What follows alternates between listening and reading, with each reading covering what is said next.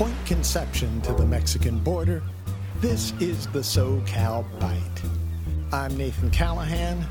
On today's menu, Camouflage Yourself. How to protect a national pastime.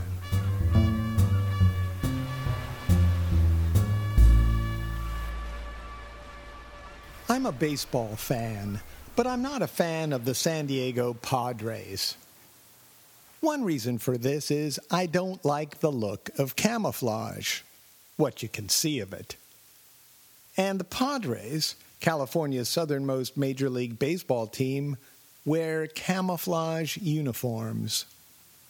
It isn't as if the Padres are trying to hide from their opponents, wearing outfield green or umpire replica uniforms. And their jerseys aren't completely covered with corporate logos so they blend in with the rest of the stadium either. No, these camouflage uniforms call into question the very essence of camouflage itself: to not be noticed. The Padres have worn a strikingly noticeable camouflage jersey on special days since the year 2000. Military amoeboid patterns in earth tones and gray-greens. They do this presuming that in camouflage they are saluting the U.S. military.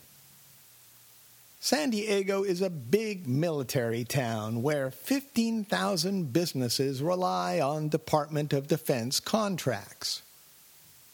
That's because San Diego proper is the habitat of Marines, submarines, Navy shipbuilding yards, the largest naval fleet in the world, and a substantial demographic of America yeah jingoist yahoos. With all that soul-sucking nonsense in its backyard, I guess the Padres marketing department can't see that, in spite of the arena hard rock throb that's become part of stadium PA systems, baseball is pastoral. A pastime, not a military game. When I first saw the Padres' camouflage baseball jerseys back at the turn of the century, I assumed that these silly costumes would go the way of pump-up trainers, Pogs, hair mascara, and Tamagotchis. A team named after Spanish priests won't score wearing war gear, I thought. But I was very wrong.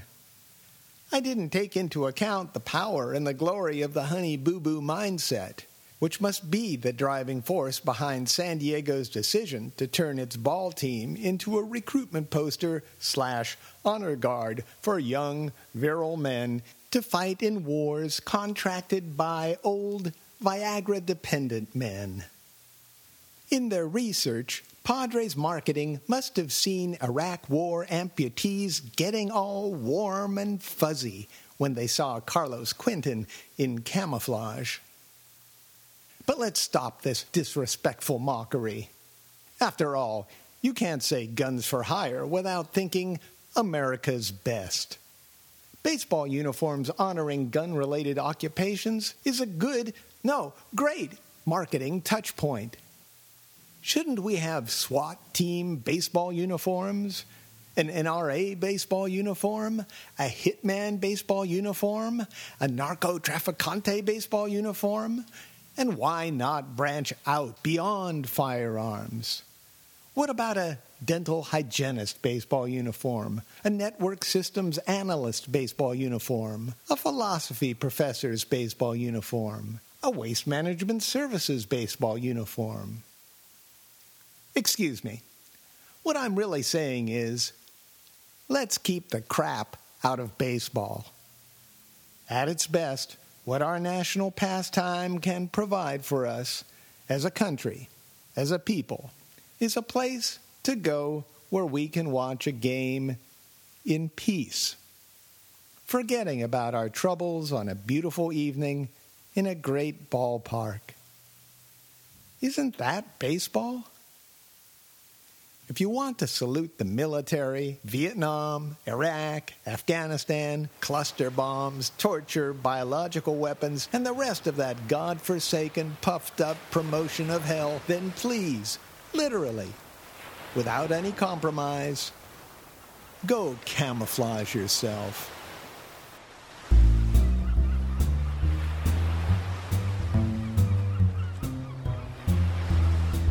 For more SoCal Byte audio essays, visit SoCalByte.com.